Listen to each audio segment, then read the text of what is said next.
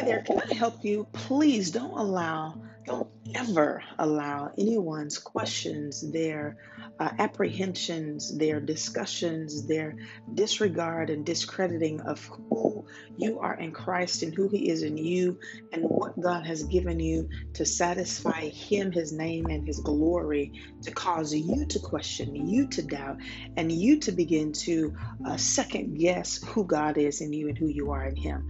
The Pharisees and the Sadducees did the exact same thing to Jesus. They're reading the Old Testament, reading the Torah, reading the books of the prophets, expecting the Messiah. When Jesus shows up, because He doesn't look like they think He ought to look, because He's not operating in the manner of which He should, because He's just a carpenter's boy and He cannot be God in the flesh because He's merely a carpenter's boy, they denied Him to the point of His death because He didn't look like the way they thought He should look. He didn't talk the way they thought that He should have spoken.